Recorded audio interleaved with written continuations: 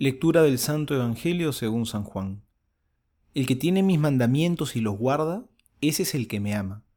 Y el que me ame será amado de mi Padre, y yo le amaré y me manifestaré a él. Le dice Judas, no el Iscariote: Señor, ¿qué pasa para que te vayas a manifestar a nosotros y no al mundo?